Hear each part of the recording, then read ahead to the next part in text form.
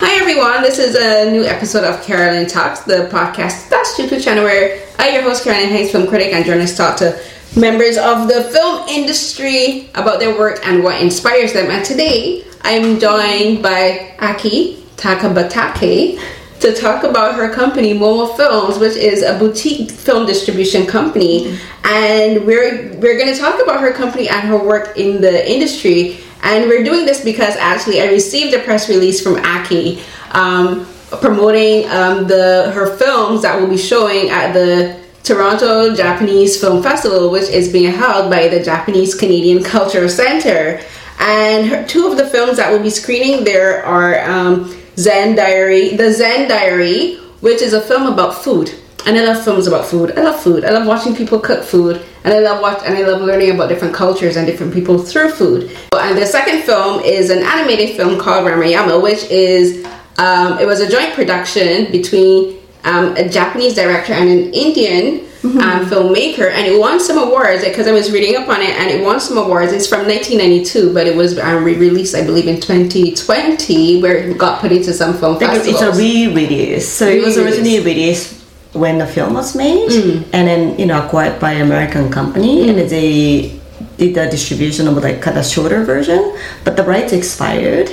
And also the Japanese producer did a 4K remaster, I think around 2020. And so they started to do re-release in Japan, and then I acquired the rights for the 4K version here. Okay, and we're definitely going to talk about the process of acquiring films for distribution. That's something I do want to learn more about, so I'm very excited to talk to you about that. But as usual, before we begin my full interviews, I'd like to have my guests say a bit about themselves. So Aki, tell us a bit about yourself. What got you involved in film distribution and your interest in working within that aspect of the film industry? Yeah, so my name is Aki Takabatake, and I'm the founder of Momo Films Inc. I graduated from Japanese high school, but I wanted to study in Canada. So I went to Vancouver and eventually got into UBC, where I took film studies. But also I was volunteering at the Cinematheque in Vancouver. So I was watching a lot of films, maybe 2 films every night.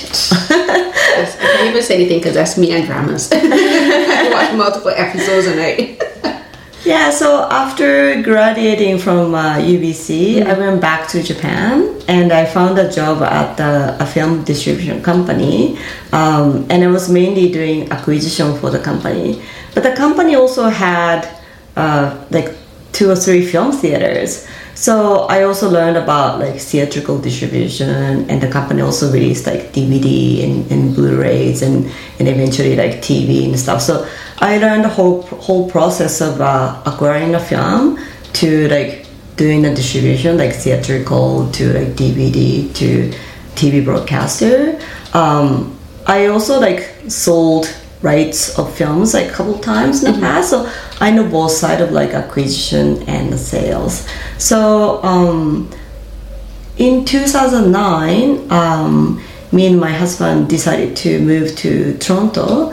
So we moved to Toronto, and I worked for the Toronto International Film Festival about 4 or 5 years in the programming department. I was working for the especially Asian film department, so I got to see a lot of Asian films, including Japanese films, and I met a lot of directors, and then also I talked to Japanese Canadian Cultural Center and pitched the idea of starting a Japanese film festival, and they took my idea. So the director of JCCC, who is Mr. James Heron, decided to start the film festival, the Toronto Japanese Film Festival.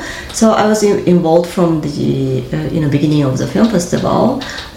We programmed the films, and we watched a lot of films every year. and I was also involved in, like inviting directors and then, talking to the film sales agent, like getting materials, those kind of like logistics stuff. And this is like our 12th year. It's happening right now in June. But so because I watch a lot of films through like my work, I come across with like really, really good films that I think it's kind of perfect for Canadian audience. Yeah. And I had this idea of like, I want to start a distribution company.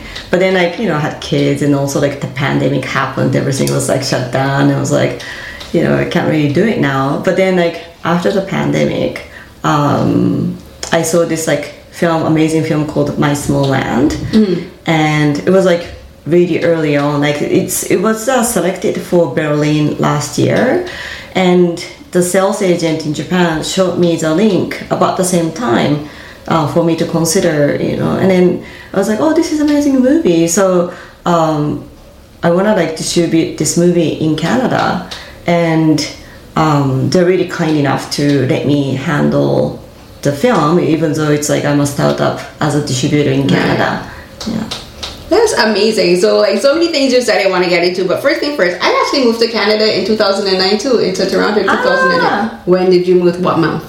September. You were better than me. I moved here in November in winter. Don't ever do that. Don't. That was a mistake. Yeah, it's cold and it was depressing. Very much so. We moved here from the Caribbean in 2009 in November. That was a bad idea. It was like a slap. It was literally like a slap in the face. We stepped out the airport and it was like, what? So I was like, what is this? I've never been colder in my life, but I'm like, we have that in common. But you mentioned that you left Japan as a student and you came to Canada to study. Why did you leave Japan to study in Canada? Is it that there weren't any programs that you wanted to do at the schools in Japan, and then you decided to do Canada instead? Yeah, so Japanese university system is quite different from Canadian system. So like at the end of the last year in high school, you basically have to decide which university you want to go and which course you want to take, and you have only one chance of doing exam, and if you fail, you will not be able to get into the university. So I thought that like it's very fixed, and once you get on the rail, you kind of have to go on the rail. But like I was only like 17, 18. I didn't really know what I wanted to do or what I wanted to be.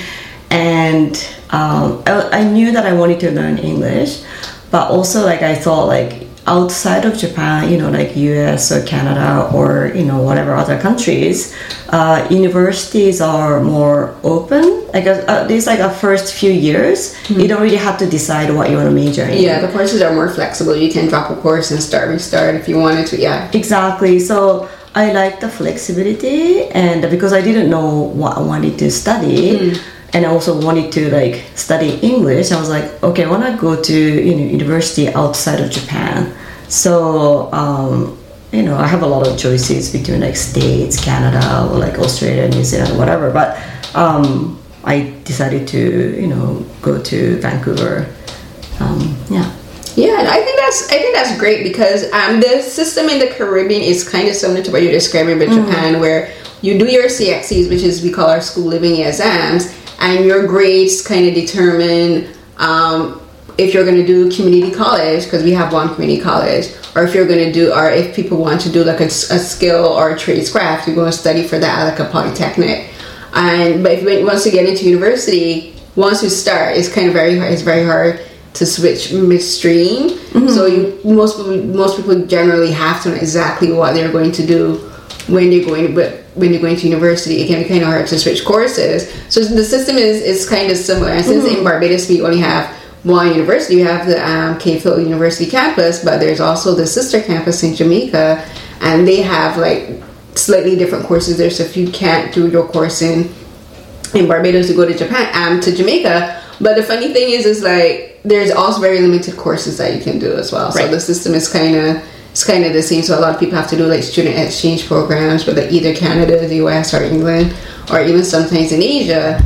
So I think like, I think that's one of the things where, like, I think a lot of universities, not just in like Canada or Japan or even internationally, I think it's just internationally, like, students, because you're going into university at such a young age, 17, 18, you're not an adult fully, you're still learning. Yeah, exactly. You know, like, you go into college, you realize, oh wait, college is not what I expected it to be. University is not what I expected it to be. The films and the shows, like, it's way harder than they make it seem, you know. It's a lot of work and it kind of messes with you. So like, it, like, you should be able to me, I've always believed you should be able to have like open-ended courses, you know. You have this like life skills courses, and you say, okay, this is how I'm gonna find my passion, you know. And like, and choosing to do film, like, that's something. Like, when people look at film, they say, oh, they go to school for like filmmaking, you know. They were like, I want to be a filmmaker, I want to be a writer, I want to be a director, a cinematographer, whatever. But a lot of people don't necessarily go to school to be like, to do distribution, you know, to do the management side of the film industry. And like, I was in Korea recently. I went there to cover like 2 of their film festivals, and there they have the very first program in Asia, and I think internationally too, where it's specifically to teach filmmakers and students who aren't filmmakers the administrative side of filmmaking. So it's teaching them about production and about distribution and the sales side and the business side of filmmaking. And it's the Asian Film School. The program is AFIS, so it's the Asian Film School program. Yeah, and I thought it was brilliant because like most people, when I talk to them, like producers or distributors, they don't have any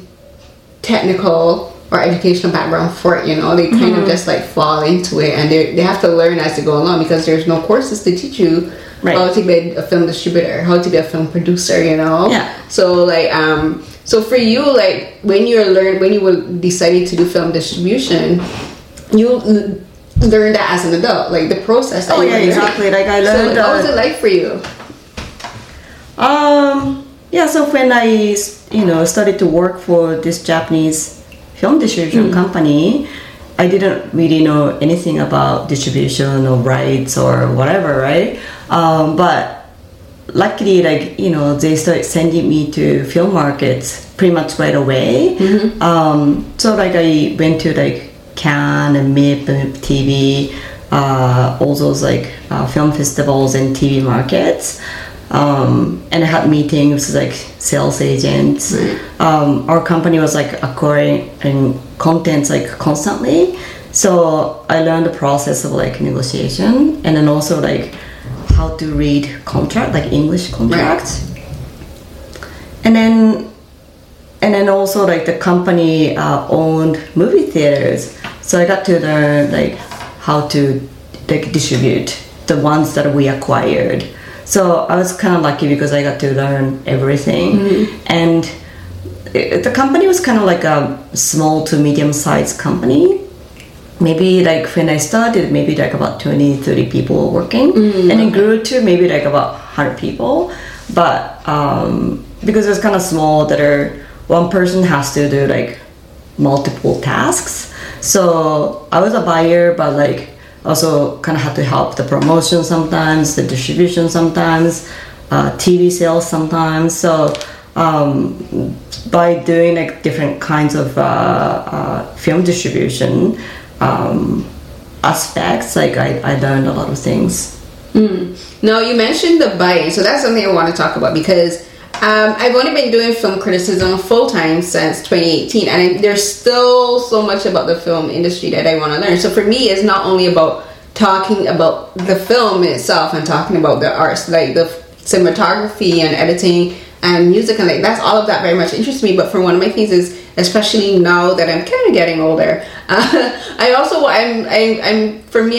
kind of want to learn as much about the industry as I can, and one of that is about like the distribution and the marketing side of it. And you mentioned buying, so like I've only seen it when I've been at TIFF, but like at TIFF there's the market hall. So in the market hall, that's where you have like the distributors like yourself and the agents, like they are like basically there to promote the films to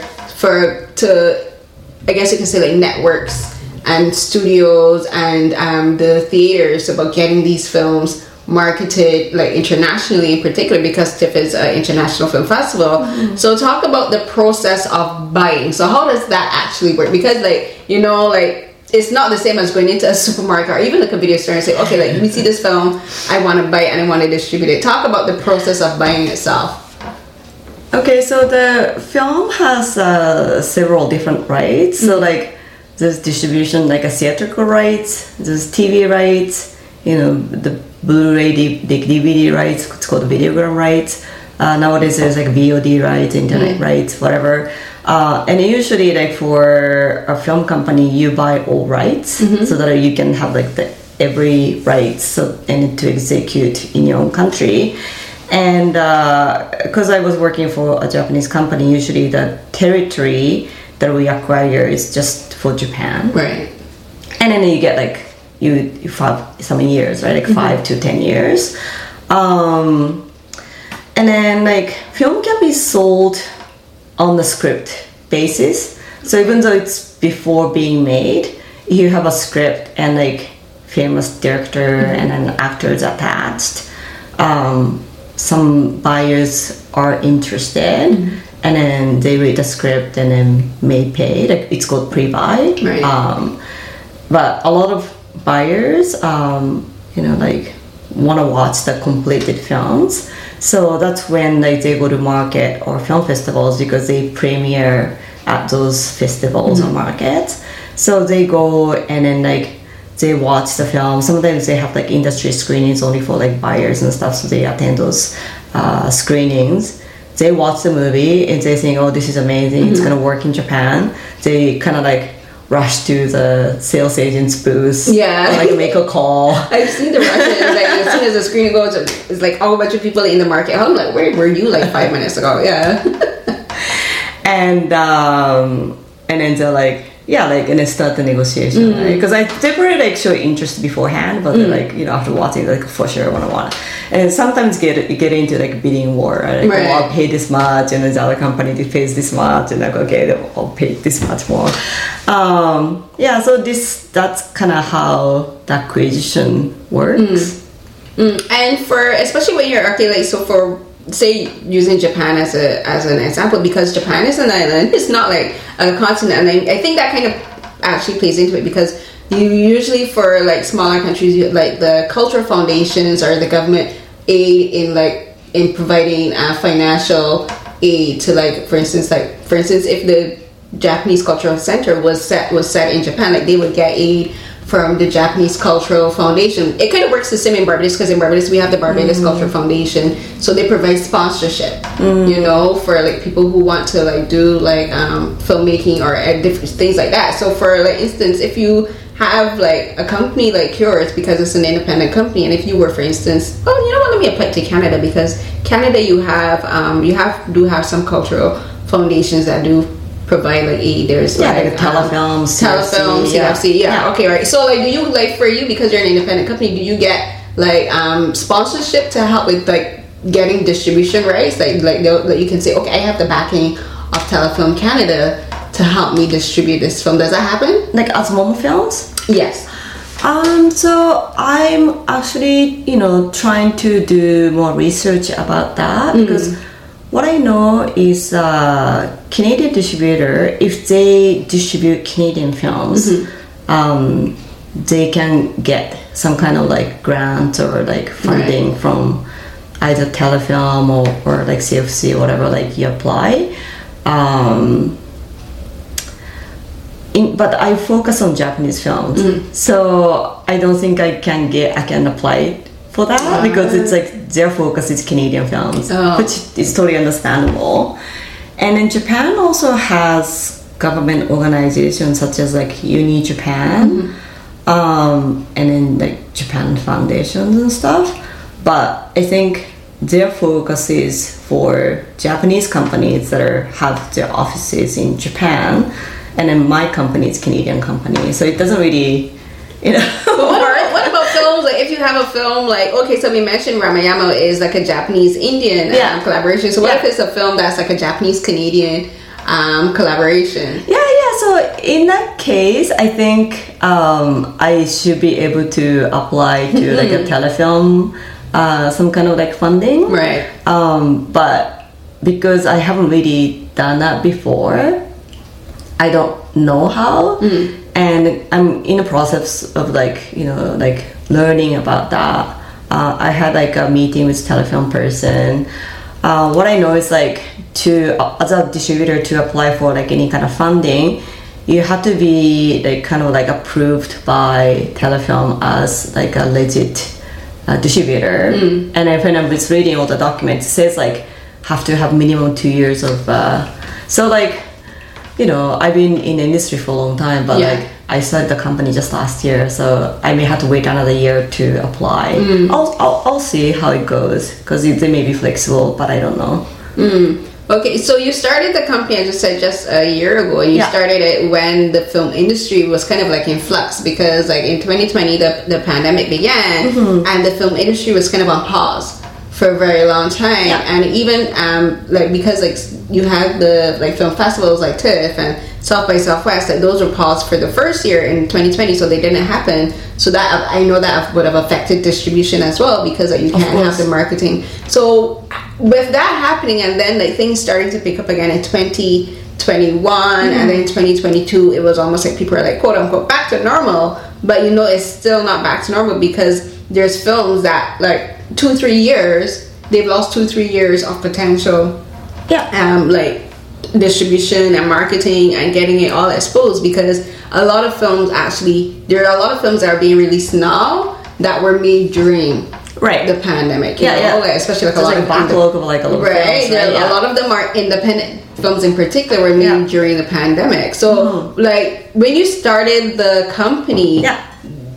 what was it that made you decide, okay, this is when I'm going to start it? And then what were the challenges you had beginning it, considering like basically like we lost like almost 1.5 years, 2 years of the film industry?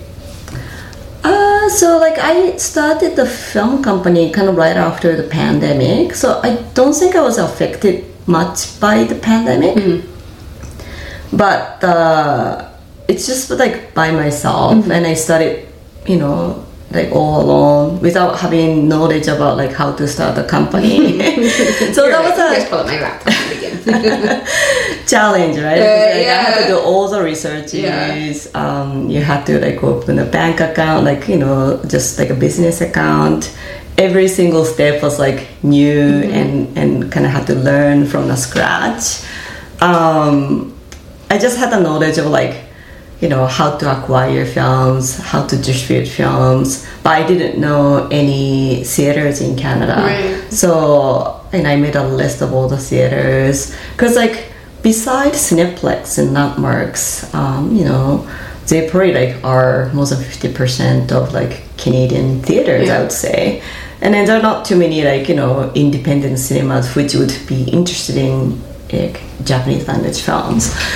So like, you know, places like TIFF or like Cinematheque or VF Center. I made a list, and then, you know, I found like contact info and started to like send emails to them saying, hey, I have this amazing film called My Small Land, which was like awarded at Berlin last year. Like it was like this year. And then some people replied saying, hey, that looks interesting. And then I showed them the link, and they wanted to show the film. So it's just like all these steps take some time, and I had to learn from the scratch. So I would say that was kind of a challenge. Okay, right. So for you, like for this film, like My Small Land, they were literally the production company was like, literally, we will let you distribute this film, and that worked because of digital links. Like, I mean, they sent you a digital link and said you can send this to the cinemas that you're interested in having this film show.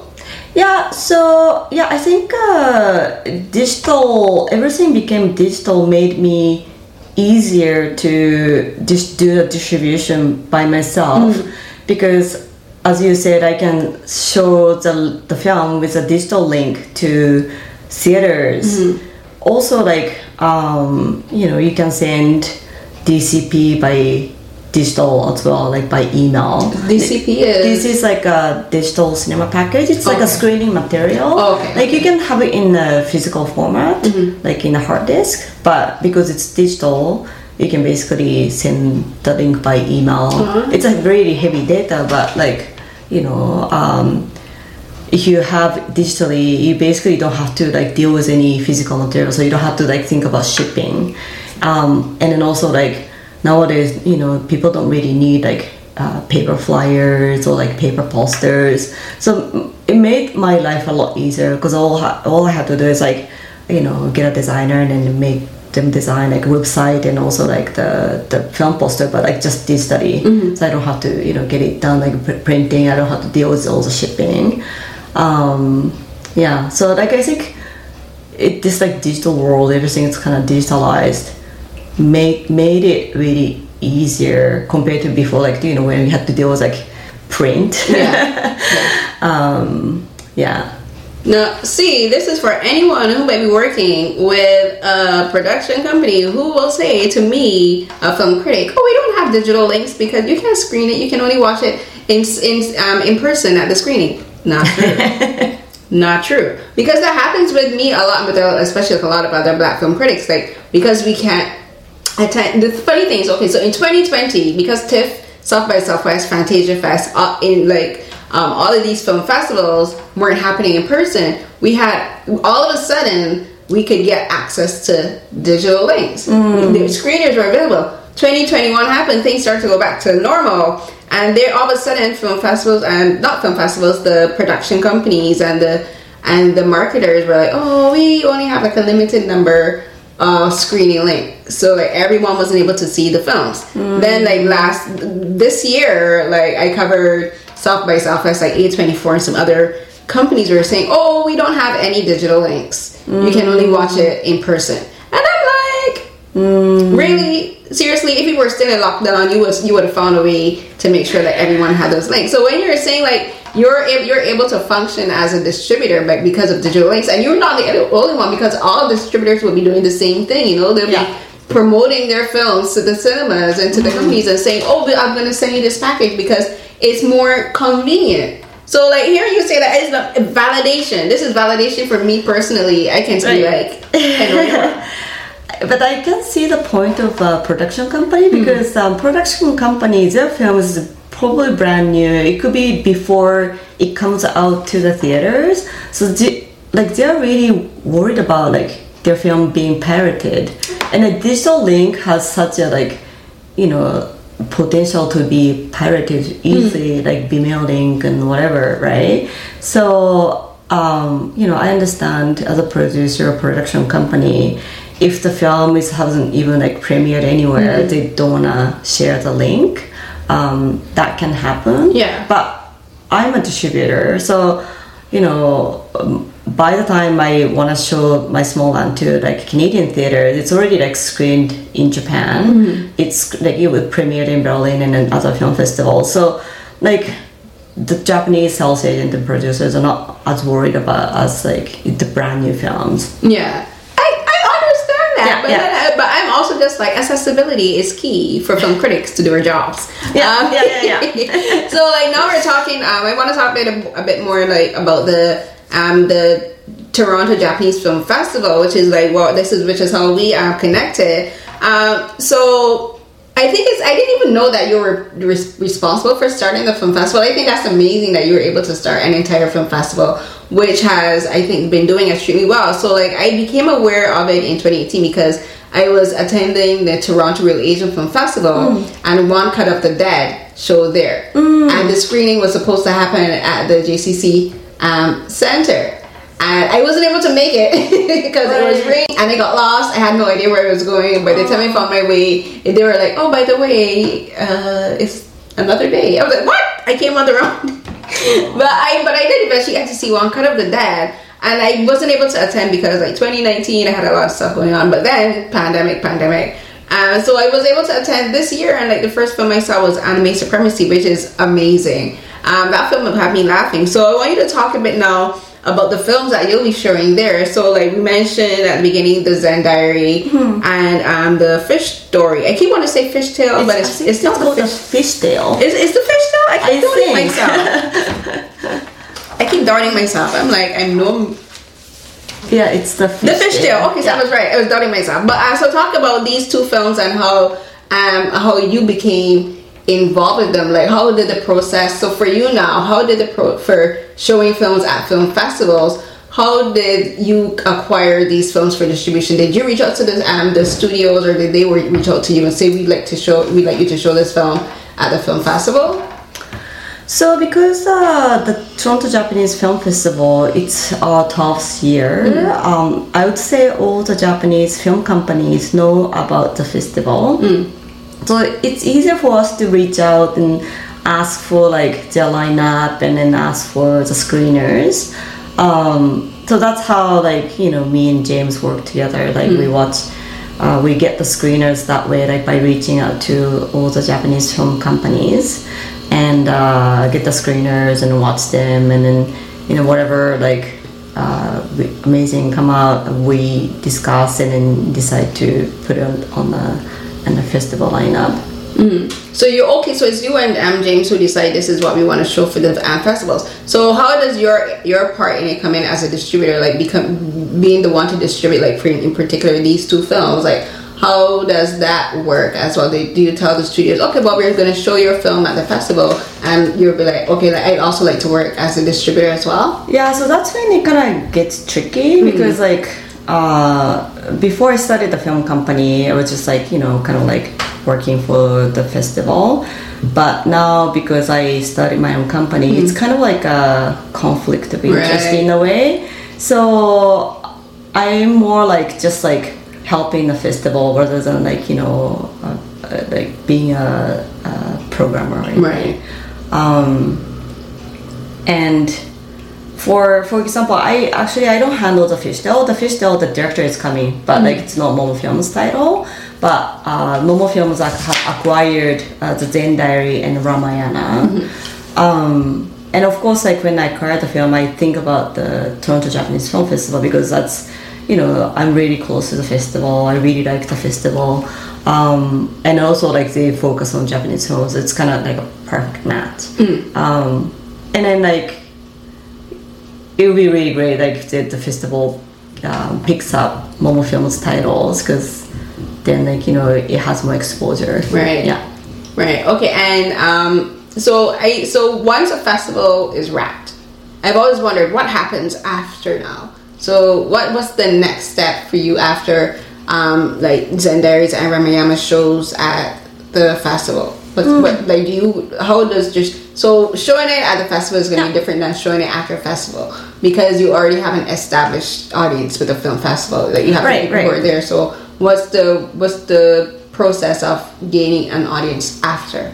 Yeah, it's hard. I basically had to like contact all the film theaters and then ask, you know, if they want to show the films, and because I worked with like some theaters with my small land, for example, like Gift Center or a Cinematheque, I reach out to them and, you know, like, hey, do you want to show these films? I have these films.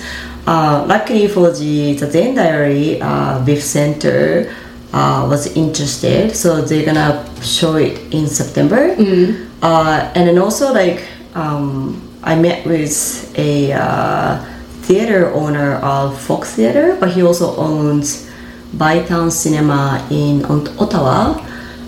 He lives actually fairly close to here, so we had a coffee and then also like pitched my films, and then he liked like my small land and the Zen Diary, so he's gonna like show those two films at Fox and Bytown. So like especially the My Small Land, it's about Kurdish refugee family, and June 20th is World Refugee Day.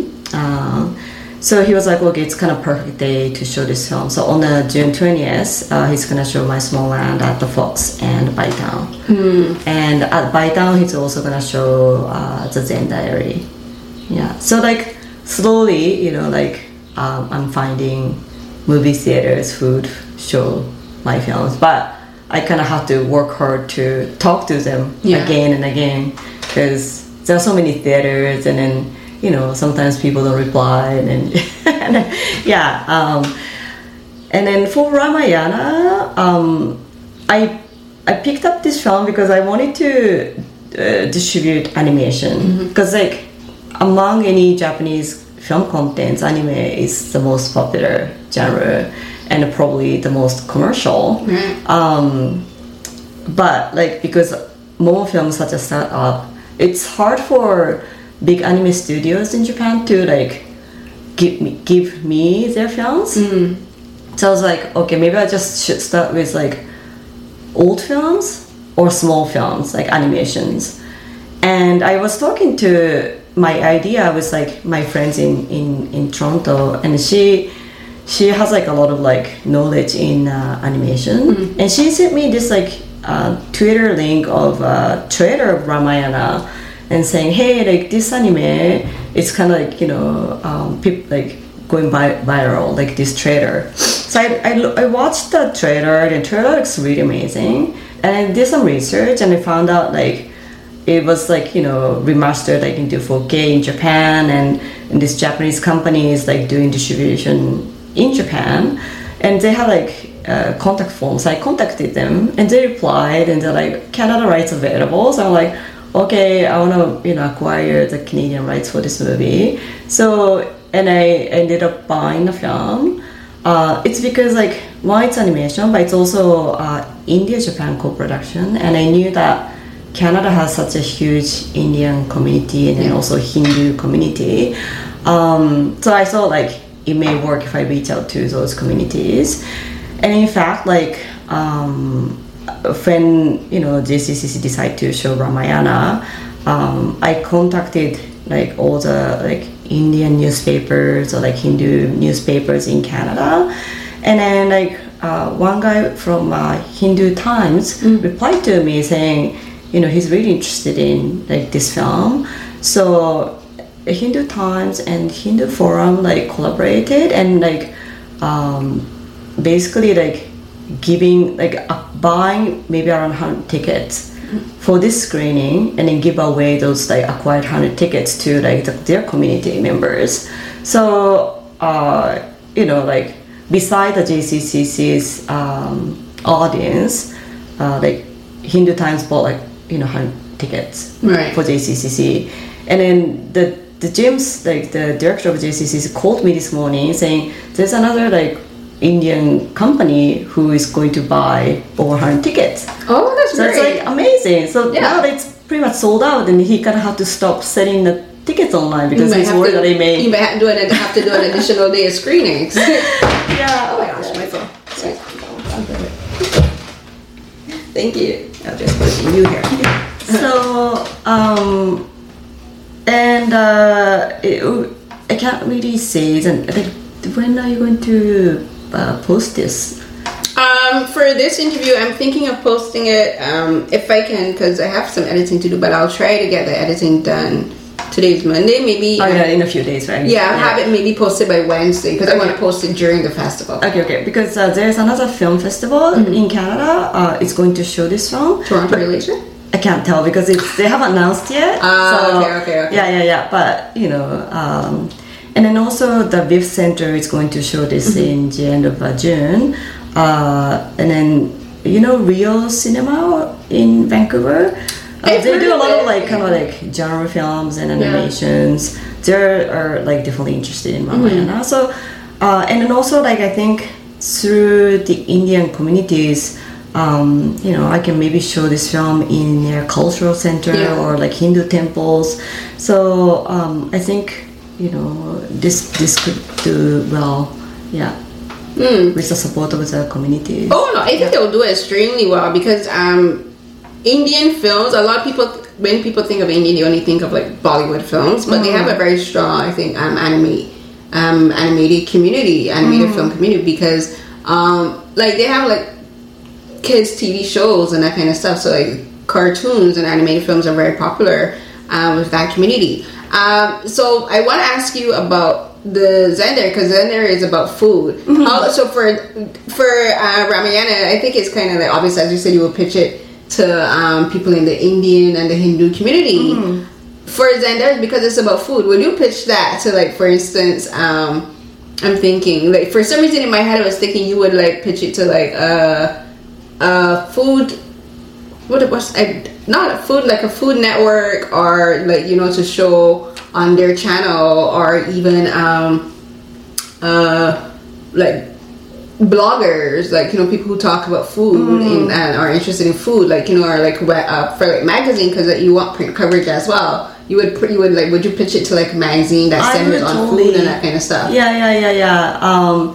So the Zen Diary, because it's a food-related film, I first pitched to like local food businesses, like Japanese food restaurants and stuff, to get the sponsorship, and so that I can cover the cost for like making flyers and stuff.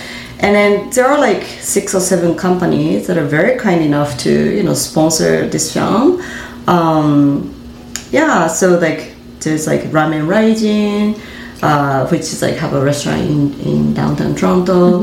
There's like Azuma Foods, which is kind of like a B2B like a food like factory that they make like seafood. They have a seafood factory, but they also started to do B2C sales of like their like packaged food. So mainly like a frozen seafood, but they also have like frozen cheesecake, which is really amazing.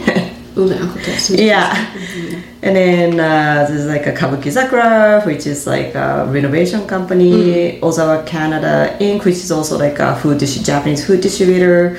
There's the Toronto Buddhist Church, which is like a temple in Toronto. And there's Tsuchi Cafe, which is like basically vegan food cafe in Toronto. And Itoei is like a tea company that they can provide some tea bottles for the screening, which is amazing. And at the Zen Diary, they focus on Shojin Ryori, which is Japanese kind of like a temple vegan cooking. So like no animal products. So I was like, I started to reach out to vegan communities on the Facebook, and I posted about the film screenings, and you know, some people liked it. So hopefully, like you know, I think this film appealed to like food community as well as like vegan communities, and then also people who like Japanese films or interested in Japanese culture, because it's a lot about like kind of like Japanese culture described in like, you know, super countryside in Japan. And, this film is like very much up my alley. I love watching food. I love watching people prepare food. Like sometimes at night when my brain, like, because sometimes it's hard to shut down my brain, I watch like YouTube channels of like, there's these my sister calls them visual ASMR. So like, you have someone going to a restaurant and they'll follow the chefs from like early morning prep, even going to like the fish markets, and like to prep, and then like to service at the end of the night till they close up. Most of the ones I watch are Japanese restaurants, because I just love sushi. And I love Japanese food. I love the process how they prepare the Japanese food. So I'm like, yes, this is very much me. This is very much up my alley. And like, I just had the idea, like, if you had a special screening at the Tiff Bell like Boss, and then like, because there's a lot of Japanese restaurants in that area on John Street and Queen, you'll be like, at the end you'll be like, okay, we'll have like a special dinner of food prepared by local Japanese restaurants here afterwards. So I was just, the idea just popped in my head. I was like, that's something that I would very much like, dinner and a movie kind of a thing. So I was just like, that would be amazing, and I would definitely be there with chopsticks ready. Very creative Tiff picks up this film. I'm just like, I just had that idea, like a dinner and a movie special. Like Japanese food and I know. And so I want to also I want you to talk a bit about the financial side of this, because like, you're talking about buying the films and acquiring that. So how does that work for you financially? Because you're a small independent company. Where does the financial backing come for buying the films and acquiring them? And how that, like, do the distribution companies like, do they fund you? Like, they don't fund you, so like, how are you able to like acquire and buy the films? So basically, like, I'm kind of self-funding my company. You know, I didn't borrow money from bank or any other film companies, and I just wanted to be kind of completely independent. And I wanted to do what I wanted to do. So I don't think financially it's, you know, easy to like make profit out of distributing Japanese films, because like in Canada, like obviously, you know, English-speaking films has the most like potential, and like Japanese films like such a niche market, especially like live action films. Right. So to me, it's not too much about like making a lot of money or like profit. It's more like I wanted to do what I want to do, and I can learn from the process.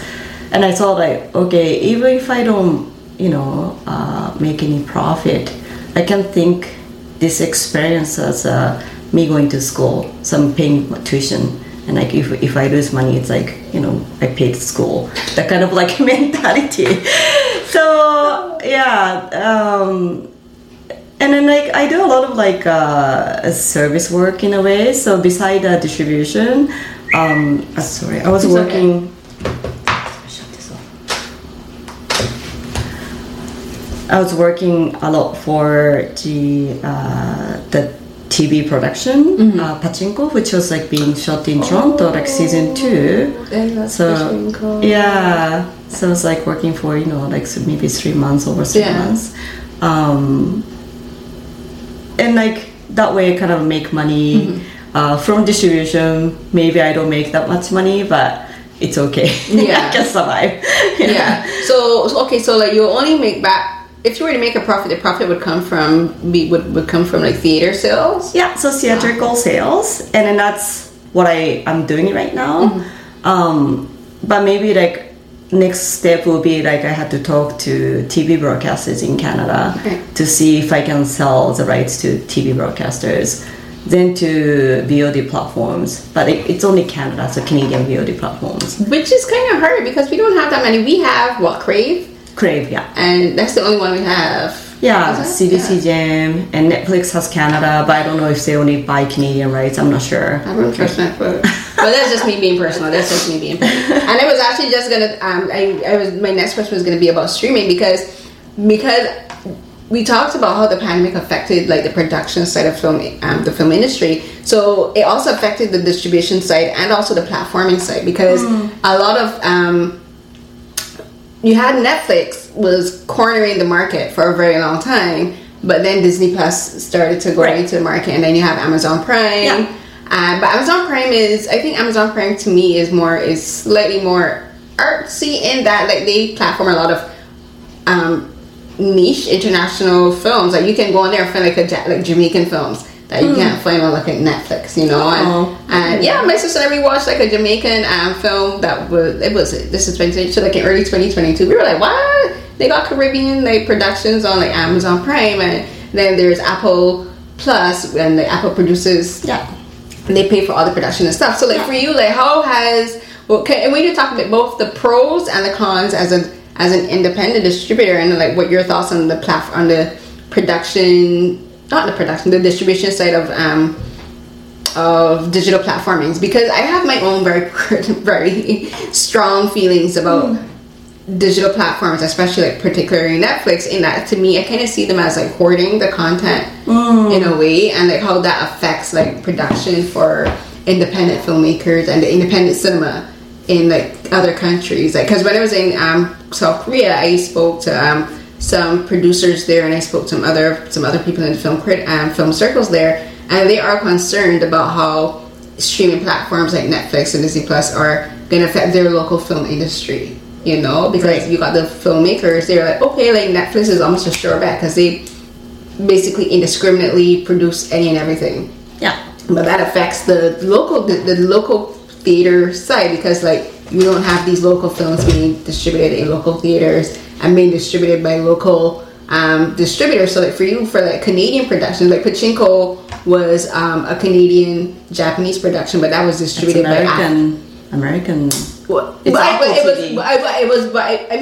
Scenes were filmed in Canada, but it was distributed by Apple TV because it was produced by Apple TV. So like it doesn't leave room for like a local distributor to say, okay, can I have a chance of distributing this? I see. As a local, as an independent thing. So like, what are your thoughts on that? On like the pros and the cons of working within the site of digital platforming? So I think digital platform would affect movie theaters because the like audience don't go to movie theaters, and then they decide to like stay home and watch films on like beauty platforms. But like my company is kind of too small that it doesn't really it affects me, because like I can show my film in like a local movie theaters, and then also if I have a chance I can try and sell the film to those like platforms. I'm not sure if they will pick it up, but like me personally, it doesn't really affect my business. In fact, like I'm quite familiar with the platform business, because I'm also like selling Japanese content to beauty platforms, because I work for like a Japanese distribution company, just doing the sales for North American platform. So I know names and I kind of know how they work.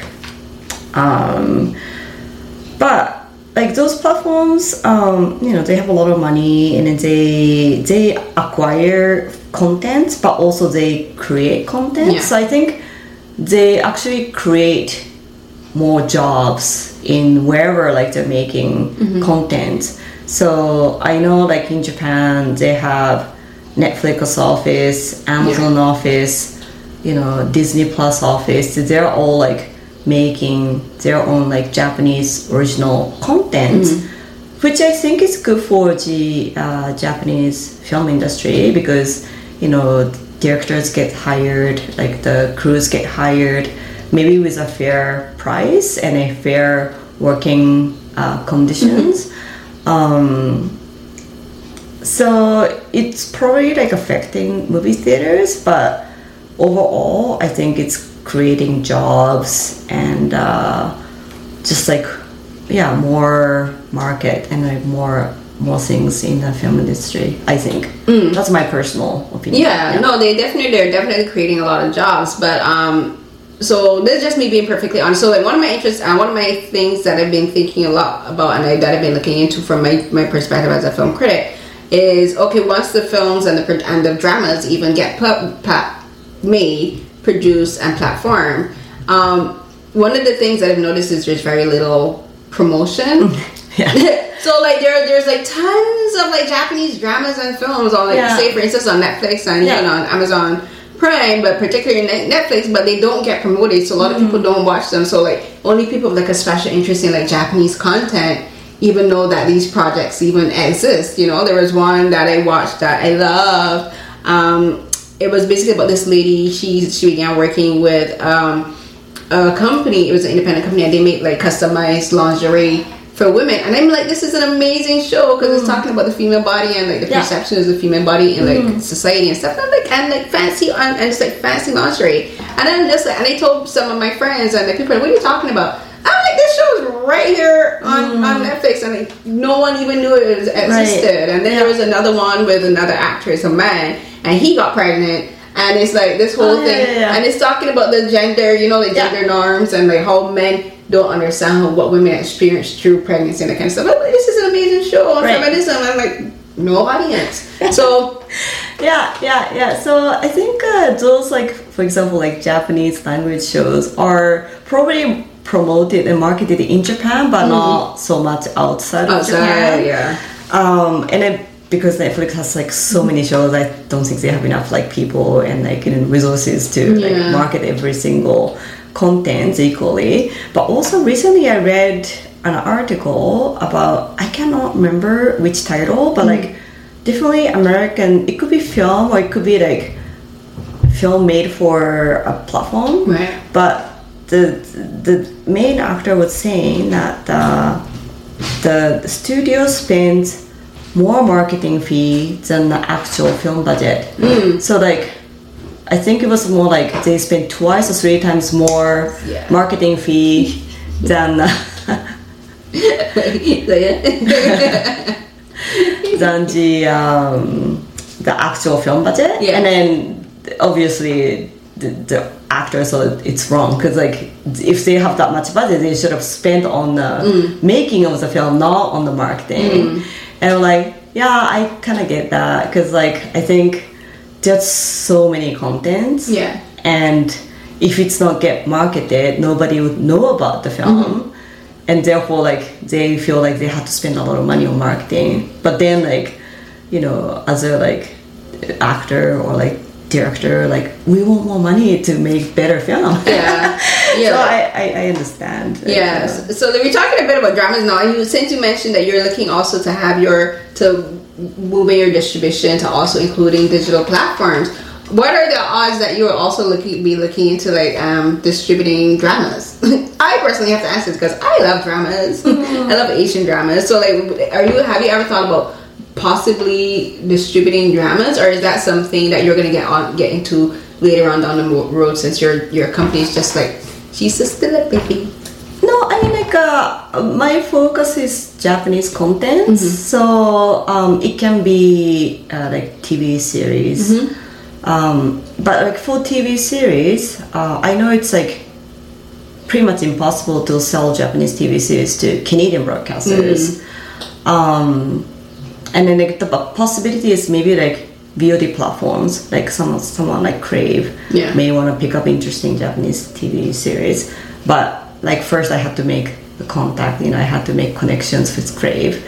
Once I have the connections and once I sell like few of my contents, and then maybe like they can tell me what kind of stuff they're looking for. So maybe I can acquire rights and then sell. Like that's like maybe possibility in the future. Oh yeah, that'd be cool, because that's the other thing that you mentioned, like sometimes it can be difficult with the Canadian TV, and that is very true. I don't think a lot of people outside of Canada, or even people within Canada, understand how like even though Canada is such an extremely large country, Canada doesn't produce as much content as you would think it would do for like local productions. Like I think like Canada produces, like especially in Vancouver, because you have like all of the animation studios and the sets there, and even in Toronto, like so much content that's made within Canada isn't for Canadian studios, you know, productions. Like a lot of it's for like Hollywood. Yeah, a lot of them it's Hollywood productions. Like when I first moved here, I honestly expected to find way more diverse Canadian stories on screen. Yeah, and then the more I started to watch Canadian TV, I was like, wait, there's only like apart. Well, I will take back a little bit, because it has sci-fi. Like you had the sci-fi channel, and they made like so much sci-fi shows. Like shows that I used to watch back when in Barbados were produced by the sci-fi channel, and I love like sci-fi films and shows. So, but once that was shuttles. So like now it's like there's only like a few Canadian. There's a few Canadian shows, but they're also very niche. And like they're like, well, a lot of white people, for instance, a lot of the, you know, living on ranches and that kind of stuff, and they have very niche audiences. So you have like, what's the one, was it Hudson and Rex? Like that's a very niche audience. So like when I moved, so that's something that still kind of surprises me about the Canadian screen industry, is like it's very I don't know, I think it's very complex and it's very complicated and a little bit puzzling. Because like we had a show called The Porter, which was a black creative team and black cast, and that only lasted one season. You know, like they didn't renew it, but they renewed a show like Hudson and Rex, and it's like, really, okay, we got a detective dog getting renewed, but you know, you know, but so like for you, what's your perspective on the Canadian industry and like the screen industry, and like do like what, like you've mentioned the challenges, so talk a bit about how the Canadian screen industry within itself, I think, is very puzzling and curious beast. It's like I think Hollywood is a bit more easier to understand, because Hollywood is very capitalistic and is all that stuff, but you can understand, and it's like so huge. But Canada is just like this thing that I'm still trying to figure out. I'm like, what's happening here? So I think there's a huge difference between Canadian and American film industry. So like American film industry, I don't think there's any support from the government, because they do well by, you know, themselves. Yeah. But like Canadian film industry, it has to be protected, because like we are right beside the US, and they like who makes like amazing content. So if we don't protect the Canadian content, it's gonna be all American shows, right? Yeah. So Canadian like broadcasters, they have like a quota system. So I think it's something like 90% content has to be Canadian content. Right. So there's very little room for like non-Canadian content on TV broadcasts. That's why I said like it's gonna be pretty much impossible for Japanese shows to get into, like maybe small percentage of those space. And then also same as films, like telefilm heavily funds Canadian films to be made, and support the Canadian film industry, and educate the crews, which I think is really good. And then not only telefilm, like each provinces have their own program to fund like locally shot stuff, right? So like they invite like TV series and films so that they get shot in their own provinces, and I think that's how Canada has like a very good crews, and there's like a lot of it, like shows being shot in Canada. Like it can be Canadian content, but it can be American content, whatever. But I think that's good for like people in the industry, like Canadian, in this Canadian film and TV industry. Yeah, there's a lot of people working within the industry on crews. Like I've been to a few set visits here. I've been to set visits for like Shazam and a couple other projects, and like others saying like so many projects are made here, and like a lot of people, you don't have no clue that they're filming here unless like you see like a whole bunch of white trucks, and that's the production trucks.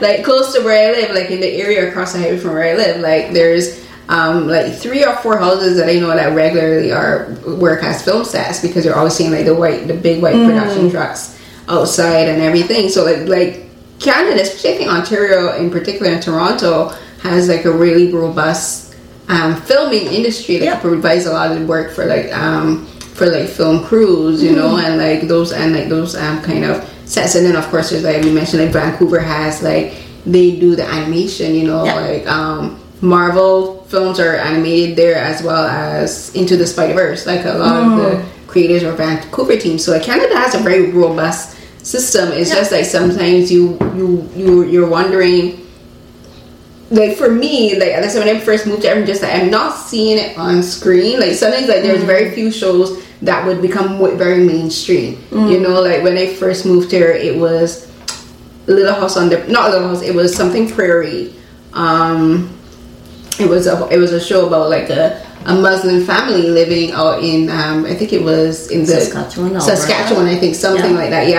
And then like there's very few shows that actually become like very mainstream in like the Canadian consciousness. Like of course the most recent example of that would be like Kim's Convenience, where that became internationally known. So that's what I mean, like sometimes with like that's why for me I say like the Canadian screen content becomes to me, it's very unpredictable. Like you can't tell what's going to go internationally mainstream, but a lot of it stays very well known within like the country itself, which is so puzzling for me for such a big country. But I still can't get used to it. Like Canada is so large. Why? It's true. So for you, so like you're gonna wrap up now, but like we've talked about like distributing Zendaya and Ramayama. Like what is next for you? Like are you in the process of, I know you probably can't do, you know what, you probably can't talk about it because of like NDAs and that kind of stuff, because you mentioned one and you mentioned a film festival that you can't mention. But what can you say about what's next for you and Momo? I meant to ask, what, like the name Momo Films, where did the Momo come from? So when I was thinking about the film company name, this lawyer gave me advice that I do not use English names, because you can be sued if there's like another company with the same name. With the same name, a similar name. I was like, oh my gosh, that's so scary. And then he was like suggesting, because you're Japanese, maybe you should have some kind of Japanese name. Okay, that's a good advice. And like I came up with Momo because Momoko was my mom's name, but also Momo means like the fruit peaches, and a peach in like Japan and in other Asian countries usually have a kind of like a good luck fruit. So like get rid of evil, or like you eat peaches, you eat it for like many years. So it's kind of has like a kind of good meaning in general, and then also like very easy to remember, right? Like So I was like, okay, I'll go with Momo. Just, okay. That makes sense. Yeah. So what's next for Momo Films? So I am invited to Fantasia because I became a jury of their like animation department. So I'm gonna be visiting Fantasia for the first time actually. That's exciting.